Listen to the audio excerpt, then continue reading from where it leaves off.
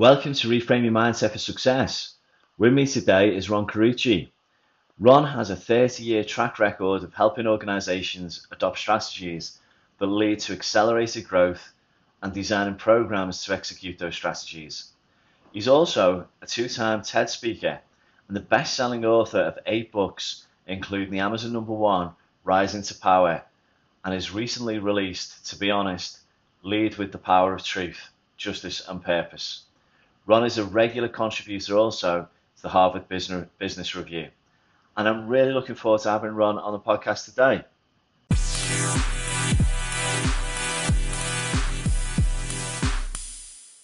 Welcome to Reframe Your Mindset for Success. With me today is Ron Carucci. How are you doing, Ron? Hey, Paul, how are you? I'm really good, really good. How are you? I'm great. I'm great. Nice to talk to you.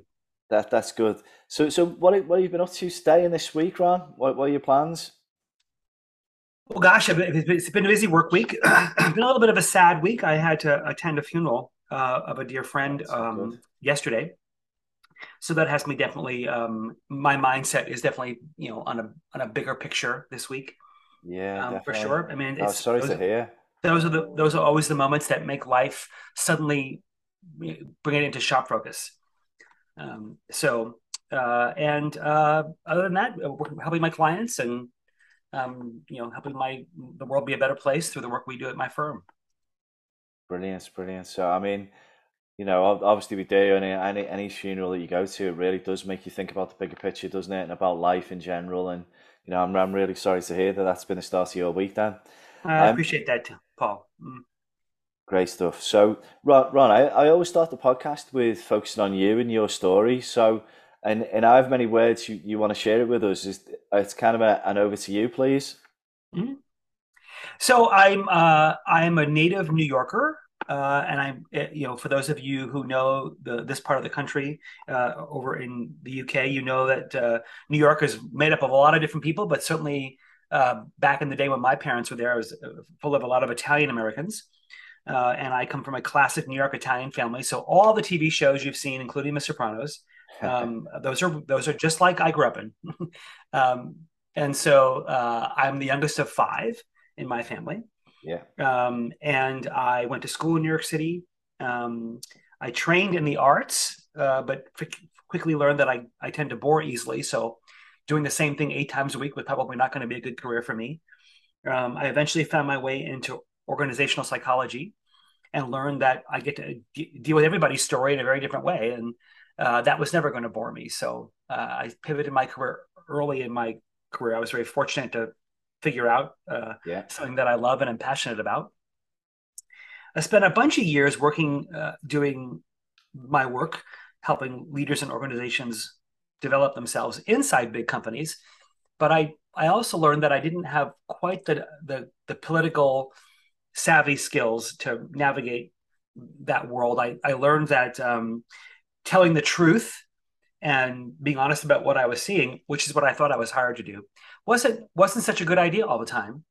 And so, uh, as I began to sort of in between those jobs, um, work in the consulting world, I quickly observed that the same behavior that got me in trouble inside companies got me paid very well outside companies. right. Uh, Yeah, so I made the decision that if I was going to live out my passion for organizations, it was going to have to be by not being part of one. yeah. And then pivoted my life to consulting, and then joined a wonderful consulting firm in New York City, and spent 8 years there, learning a lot and growing in my craft and increasing my passion for changing the world this way. And then at the end of that time, a few of my friends there and I decided we wanted to continue this work. That firm had been sold to a bigger firm, and so once that had happened, it really stopped being fun. And we thought we can do this on our own now. We can go create our own way to do this, and still keep our love of this work Yeah, intact. So 18 years ago, we started Navalent, the firm that I help lead today, brilliant. and have been at that ever since, changing the world and changing lives and getting up every day with the incredible privilege of knowing that we get to leave the world better than we found it. Brilliant, brilliant. And the work you do with leaders is that, at CEO level and senior leadership, or is it throughout the organization? How would you describe it?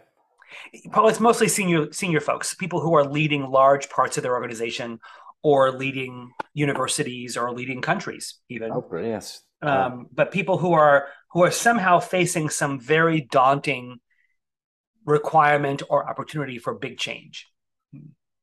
yeah, no, makes sense. That culture change, and I guess with being in business for 18 years, we haven't experienced change like we've experienced it in the last 3 or 4 years with the pandemic, lockdown, and everything else that's been going on in the world. Just more of recently, it's been very volatile. So how have you found that? Just out of interest as well. Paul, I think it seems to be that when the world is facing a challenge, we get busier. Yeah, Somehow, when crisis shows up, leaders are more prone to ask for help. And so for us, it has meant being more busy. We've always been a virtual firm. So for us, okay, the okay. rest of the world going virtual was just sort of them catching up, but we've always been a virtual firm. Oh wow, Um, that's because I think for a lot of people and a lot of businesses, it was obviously the need that made them jump to the virtual world rather than there wasn't that many companies that I knew of that were working virtually really well. So it was something that you were doing well before the pandemic hit. Then right. We did it before it was fashionable. Um, I like but that. but what's nice is that now our clients are recognizing, and I think the whole world is still learning, what to do when. When do you have to come together in the same Yeah, space? What technologies work best for doing certain virtual things? What things can't you do virtually? And even we had to adapt. I mean, there were certain types of work that we do that we would always do in person. We would go together for several days with a yeah. team away, and now we're learning how to adapt. Um, um, and do the same work we do, just doing it virtually Yeah, yeah. in shorter chunks of time because you can't have people on Zoom for 8 hours. Mm. I know that's absolutely right. And I know back before the pandemic, working for the likes of Bank of America, a global organization, when you've got that global entity, you've got to do things virtually to develop leaders, and that was the case. It's as you say though, it's now a lot more fashionable because everybody else has caught on, and it's the way that everybody's doing it now. But and getting that balance right, it really is the trick. So, as you know, Ron, and I look at it and I go, well, mindset and leadership go hand in hand. And as you know, the podcast is about reframing your mindset for success. So, based on what you do and the work that you do with leaders and organizations, and just for you in general, why is mindset so important? Well, gosh, I mean, it's kind of foundational to everything, isn't it, Paul? I think how we show up in the world and how we make sense of the world. Most leaders are anything but mindful about their mindset. Most leaders are reflexive. Most of our responses in the world are subconscious. Yeah, And when we don't learn to take hold of our minds and understand how we're processing information, how we're filtering information, how we're interpreting the world around us, we have no way of optimizing our own participation in it. We all have places where we're not at our best, right? One of the things I love to do with leaders is ask them to go back through their calendars in the last 10 days or 2 weeks and pick out several moments where they were less than their best selves, yeah, where they embellished data to their boss or withheld hard feedback from someone they lead because they didn't want to deal with a defensive response, or they were not kind to the barista at the coffee shop, or they were sort of blew out their kids. What you will find is that those moments are not random. yeah, Those moments are all serving a purpose. We may not always understand what that purpose is, but we choose those moments very carefully, even though they're not behaviors we would condone. And we would say that those behaviors don't align with our values, but still we choose them anyway. And I think until we can come to terms with why we choose behaviors we know we would never want to be, we can't change our mindsets. But but right, but that's there are fascinating. reasons those Yeah. behaviors are serving a purpose, and until we can understand what that narrative is that's driving our choices, we can't change. Yeah, you know that's fascinating because I see some of that because of the type of person that you're working with, and you go, well, if someone's introverted, it might drive different behaviors to someone who's extroverted, or if someone's more of a feeling type than a logical type, then you might see different types of behaviors, and they're not always the right behaviors, as you say, but they're more attuned to the type of person that you're working with. So that's fascinating. So how would you describe your mindset then? I mean, obviously you've been very successful in business all of these years, developed leaders at a very senior level. As you're saying, working with universities and countries as well. But how would you actually describe your mindset? Um, I don't know that I would describe it in one way, Paul, but I think I at least my intention is to stay curious, to Yeah, stay open, to always be learning, um, to self-regulate in moments where I'm feeling stressed or anxious, or to know when I'm triggered, to know when I'm in a situation or around people or in conditions where I might be predisposed not to be my best self, to at least be mindful of that and to know, I always have choices available to me when I want to react a certain way or be angry or be impatient or be snarky. To at least consider what other options I have available to me in those moments. Sometimes that's hard, yeah, but at least that's how I mean, I try to begin my day uh, with gratitude, to be thankful for the fact that I'm part of a bigger story. In fact, I think one of the things that people with good mindsets do is they have rituals. yeah. They have practices. I have a closet full of coffee mugs in the kitchen next to my office. And every morning, and all those mugs come from different parts of the world and represent different types of experiences I've had with certain people that are important to me. And every morning when I pick my mug, it's sort of me picking a part of my story and a part of my life that Brilliant. I'm grateful for, and to remember that I'm part of a bigger story and that others have contributed to that story.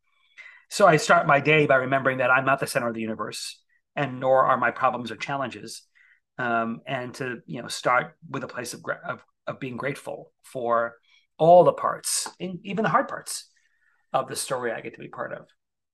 Yeah, no, that's brilliant. I really like that, and I take it you like coffee too.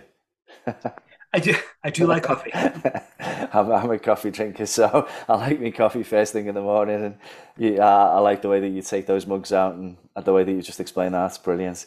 So when you look at mindset, because what I do ask on the podcast is that's just in itself is a great practical tool technique. You talked about rituals, but do you have any other mindset tips or techniques that you could share?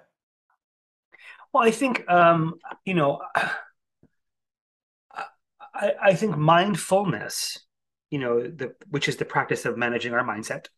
Yeah, It's for a lot of leaders, it's for a lot of people, it sounds really voodoo-ish and really woo-woo and can be very easy to dismiss or be anxious about. But I think if we were all to bring, I mean, here's the question I love to ask people who um, who hear the word mindset and get a little bit skittish. Um, I'll ask them, have you ever driven home from work and then gotten home and having really no idea how you got there? I have loads of times. And they say it all the time. And I'll Yeah, say, well, how do you do that? If you're not really paying attention to the road and just you sort of, how is it that you go on autopilot, don't have a car accident, know how to stop at the stop signs and the traffic lights, and you actually get home to your driveway without thinking about it? And they can't answer. And my next question is, well, if you can do that driving home, are there other parts of your life that could be on autopilot that maybe you're not aware of? Um, absolutely. and if that's the case, are there places where your life might be on autopilot where it's not good for it to be on autopilot? Are there relationships you participate in? Are there habits you wouldn't want people to know about? Are there places where you act in certain ways that afterwards you say to yourself, why do I do that? Or why do I keep doing that? And people will say, sure, we all have those. I'm like, yeah, we all do, but we don't have to keep them. But those are all the places where mindset becomes important, Yeah. because those are all the places where things are showing up in your life that are causing you or other people pain. And unless you understand what brings you to those choices in the first place, or what conditioning that you're not conscious of that leads you to act that way, you know, without thinking about it. When you have a tough meeting with your boss, and the next thing you know, you're headed to the pub and pouring a scotch, or you have a fight with your spouse, and the next thing you know, you're online looking at porn, or you get some really unfair feedback from your boss or your colleague on your work, and the next thing you know is you're on Amazon shopping for yourself. Yeah. Right? We don't ever connect the dots between cause and effect, but there are reasons. There are always reasons we do the things we do, and if we're not mindful of what those reasons are, that means those behaviors are governing us. We're not governing them. That's how addictions start. That's how bad habits start. That's where the places we do self-destructive things begin. And suddenly we're crossing over lines we thought we'd never cross. And suddenly we find ourselves in places or in circumstances that really are problematic. And we look behind us and think, how did I get here? Well, it's not just same way you got home from work without thinking about it is how you got here. And it's better to start thinking about governing your mindset, and being mindful of how and why you do the things you do and think the things you think before you get to the place that you have to ask yourself, how did I get here? Yeah, no, absolutely. And in some respects, it's a little bit like default settings, isn't it? That we're conditioned by every experience that you have default settings and they can be positive or negative. But actually, if you keep playing the same program over and over again, and as you're quite rightly saying, you can have positive outcomes, but you can have very negative outcomes as Yep. well. Yep. And we have to remember that our brains are very lazy organs. Our brains do not like to work hard. Our brains are processing millions and millions and millions of pieces of information a day. We don't have the electricity in our brains sufficient to do all that consciously. So our brains create pathways. They create, connections, and then they go on autopilot, because we don't. Our brains do not want to have to. They don't have the. Our brains don't have the capacity to process consciously all the things we have to do during the day. Um, it doesn't mean we can't do it consciously. It doesn't mean we can't be more mindful of what those pathways are. But to your point about default settings, once we do something once or twice, that pathway is formed, and uh, it may have produced some satisfying result, maybe in not the healthiest of ways, but suddenly we now have a way to do that without having to think about it. Yeah, no, it makes absolute sense. So over the years, from young, growing up, being in business, who's actually helped to develop your mindset over the years? Any inspirations that you've taken from? Oh my gosh. I think there are lots of people I've read. There are certain authors I love to listen to or read about.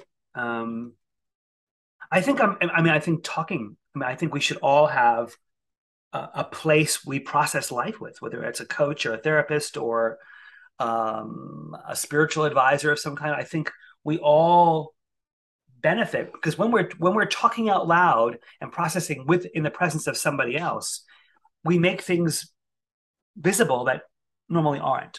And I think we're designed. If you think about how, interestingly enough, we can't see our own face, right? Yeah, And yeah, I think the reason for that is I think we need other people to read us. We need other people to interpret us. Um, and we all are. I mean, you think about um, the fact that we are all topics of somebody's conversation that we're not in on. Do we know what they're saying? Or are we making up in our heads what we think they're saying? And are we right? I think having a place uh, where we can talk about life with other people helps us understand how others see our face.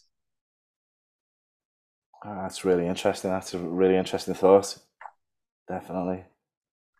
Over the years, and you've obviously traveled wide, and I know you do a lot of stuff virtually to develop leaders at the same time.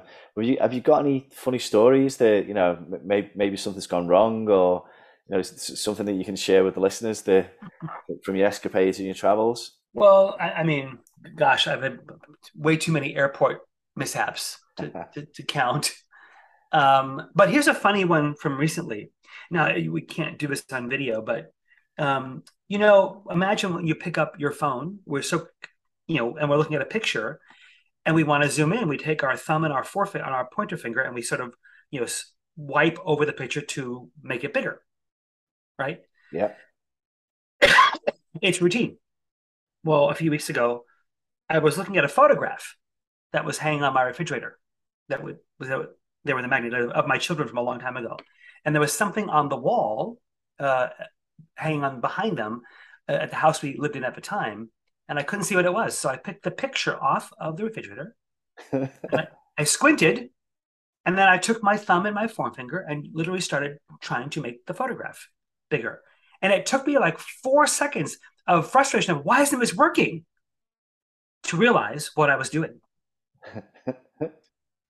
And I broke out in laughter because there was no consequence there, but to realize, oh my gosh, I'm so used to picking up my phone or my iPad or on my computer, using my thumb and my pointer finger to actually bring things closer into view for me, that I just assumed I could do it with a picture too. And it was a funny moment, but I think it was so telling to Yeah. me. And of course, my wife came in and said, "What are you laughing?" And I said, "Here's what I'm doing." And she immediately laughed too. It was a good laugh. But how many places, we're on, use your word, it was my default setting. When you're squinting at a picture, use your Yeah. thumb and your finger to fix it. And it goes to show how much the world's changed, doesn't it, as well? I kind of look at it and go, the mobile phone just in itself is if it ever goes missing, it always used to be you misplace your keys, and then you'd be like, where have I put my keys? But now it's your phone, Oh and yeah, your phone can actually be on you, but it's not in the pocket that you think it's in. And you have a mobile phone like knee jerk reaction because you're trying to find your phone, and it's well, like, you know what I and mean? what's so interesting, Paul, is when you it's that what's the first response? It's not, oh, where's my phone? It's panic. Yeah, yeah, It's absolute an it's panic. it's Yeah, a I've I lost my mean, phone. and it's like panic, oh my god, how I can't do without it, Yeah, and panic, oh my god, my information will get stolen. Like yeah, there are legitimate reasons to panic yeah. when My you life's can't on find it, and there. there's Yeah, stupid reasons to panic. But why isn't it, and most especially, why isn't it in the place you thought it was, and where you always put it? Where did you deviate from your routine that you don't pay much attention to, that suddenly you put your phone somewhere where you never put it? absolutely, absolutely, and that's part of it. Then to the point of the same with keys, isn't it? Some points, if you can't find them, you start blaming other people. They haven't done anything, and it's like because you've normally got this routine and default setting that you recognise that you're proud of in a way, and then you can't find. I just find it amusing. I don't know if it's us men that do it more than the ladies. I'm not too sure because that's what my wife says. But Hmm. it is quite funny in this day and age. But the mobile phone, it just goes to show you, with our lives, it's like God, it's like your life's on your phone, and that's Yeah, why there's panic. There literally is panic, and the next thing, it's like your phone's like just the other side of the table or something. You're like, oh God, what was I panicking for? It's just right. amazing the way life's changed, though. Yeah. I mean, I can't tell you how many times I have had my glasses on top of my head. Yeah. Where are my glasses? Absolutely, absolutely. So I'm really insightful. So going back to the work that you do with leaders, then and obviously talking through, we've been focused on mindset and talking about the importance of mindset. And I know that when it comes to developing leaders, that there's certain skills and competencies that we can look at times, but sometimes that doesn't matter. I mean, you do need the right level of competency and skill set, but at the same time, if you haven't got the right level of mindset to go with it, you're not going to see behavioral change or culture change or any shift in the organization. So, from the work that you do, is it mindfulness leadership that you develop in organizations? Is that how you describe it? Well, no, I don't use that word mostly because it triggers people in ways that aren't helpful, and In the wrong way, yeah, yeah. I don't think it's always helpful to use language that's been hijacked by something else. But self awareness is certainly always Right. Yeah. um, a, a a fair bet for the region. But what I'm always in, what you know where I'm when I'm working with an individual executive, um, that's working on changing a behavior that's not productive or trying to build new skills that they need for a new assignment. I have to go back, especially for behaviors that are resistant to technique, right? So I'll say, okay, here's some techniques you can use to do this. But when the behavior is resistant to change, that tells me that there's a bigger root to that choice. It's Yeah. it's fear, or it's anxiety, or it's anger, or it's some trauma from your childhood. And so we have to go back. We have to go back to the origin stories that taught you this behavior in the first place. And sometimes leaders don't like doing that, but it's always very transformative and very liberating when they're able to finally unlock something they've worked on for so long and haven't been able to change, to realize that it had a much longer tail than they understood.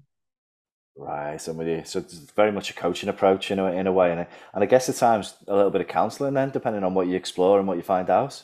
Sure, absolutely. I mean, it's the boundaries between consulting and coaching and therapeutic work and all other kind. I mean, the boundaries are all blurred now because we realize that it takes a multidisciplinary approach to help real change stick. Right, with you. Okay. So just to conclude, I mean, I had a couple of questions I've got just to finish off with. The consultancy that you run, you've been running for 18 years. How would you describe the consultancy and the work that you do for organizations? What would be your unique selling points? So Navalent is the name of our firm, and we are a leadership and organizational firm that helps leaders, realize the transformational changes they're pursuing. Our code language is within, between, among. We recognize that change has to take place within you, sometimes deep within you, between you and others, between your function and another function, between your division and another division, and among you, meaning strategically, culturally, structurally, systemically, and it has to be all three. You have plenty of people out there that will just do coaching work within, or they'll do team building between, or they'll Yeah. do some other change work strategically or culturally among, but they just do one. And the reality is, you can do one or two of those brilliantly, but if you leave one out, eventually the change will fall short or you'll regress because you'll do the inner work with somebody's within, but you don't change the relationships, or you'll change the relationships, but you don't change the culture, or you change the culture, but you don't build the individual skill, right? So Yeah, you yeah. know, and so I think what makes us very unique is that we focus on all three, and we don't see them as three things. We see it as one thing. Oh, that's brilliant. I like that. It's really, really good. Really good. So to leave the listeners with one last piece of advice, what piece of advice would you leave them with today? Yeah, I would go back to my question from before and ask you, what's the thing that brings you to say in your life, why do I keep doing that? And linger a little bit longer on that question because there's an answer. And it's not just that you don't have willpower, or not just that this is just a quirk of who you are. It's not some genetic defect. There's a reason you do it. And I would ask you to consider, what is it you're telling yourself about the fact that it's not going to get worse? How have you rationalized oh, it's just my quirk, or it's just who I am, or God, I wish I would stop doing that, but what are you going to do? No one's perfect. And listen to the ways you've made it okay. Um, but ask yourself, if a video montage were made of you, of all those moments where you do that thing you wish you didn't do, and then someone took that video, would you be okay with them using that video to train your children? Wow, that's really powerful. Yeah, I really like that. Well, Ron, thanks very much for coming on the podcast. It's been really insightful. Thanks for sharing, obviously your leadership journey, and as well, the insights into your mindset and mindset tools and tips and techniques that you've shared today. So thank you very much. Paul, my pleasure. Thanks for having me.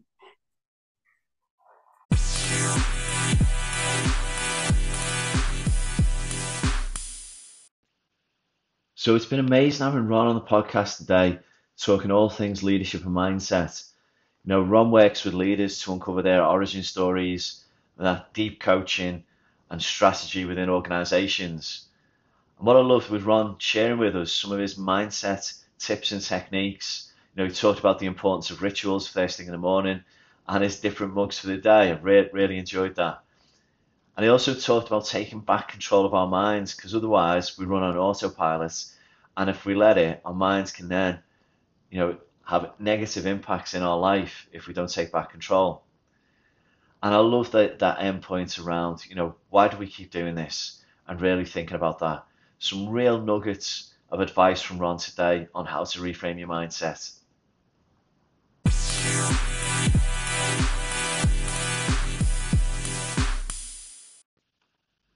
Being asked to captain kickball at recess and pick teams, and later facing the anger of our friends we didn't pick, and learning that sometimes having power means making really hard trade-offs.